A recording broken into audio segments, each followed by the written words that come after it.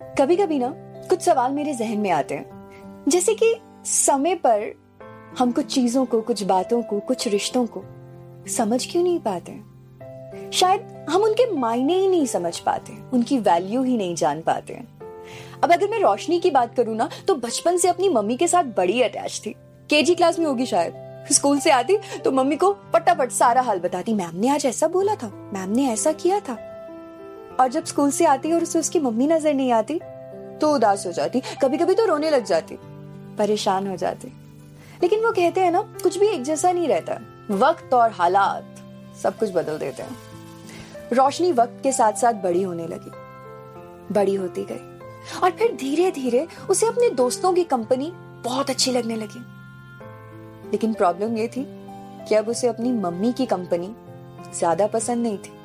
लेकिन उसकी मम्मी चाहती थी कि रोशनी और उसकी दोस्ती पहले की तरह बनी रहे, लेकिन ऐसा हो नहीं पा रहा था। कोशिश करती रोशनी की मम्मी कि रोशनी पहले की तरह अपने दिल की सारी बातें कहे, लेकिन ऐसा हो नहीं रहा था। रोशनी एक चमकती हुई भीड़ में खोती जा रही थी, बाहर की चकाचौंध दुनिया जो रोशनी को अट्रैक्ट कर रही थी।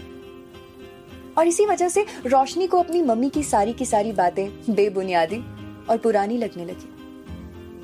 धीरे धीरे रोशनी उस चमकती हुई भीड़ में खो गई और उसकी माँ और माँ की ममता, वो तो कहीं पीछे ही रह गई। रोशनी की शादी हो गई। फिर रोशनी की जिंदगी में वो पल आया जब घंटों दर्द को सहकर रोशनी ने एक नई जिंदगी को जन्म दिया। उस दर्द में वो सिर्फ अपनी माँ को पुकार रही थी, माँ माँ। और जब पहली बार रोशनी ने अपनी छोटी सी बच्ची को अपनी गोद में लिया, तब भी अपनी माँ को ही याद किया। अपनी मम्मी से सबसे पहले मिलना चाहती थी और मिली भी।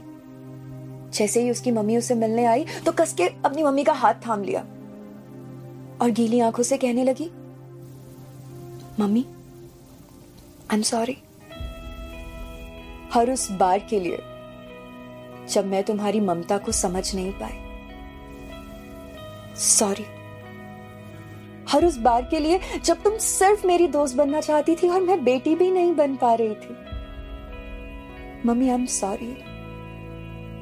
जब मैं तुम्हारे साथ नहीं थी, जब तुम्हें मेरी जरूरत थी, तुम सिर्फ मेरे साथ वक्त बिताना चाहती थी और मैं पता नहीं कौन सी झूठी भीड़ में खोना चाहती थी, आई एम सॉरी।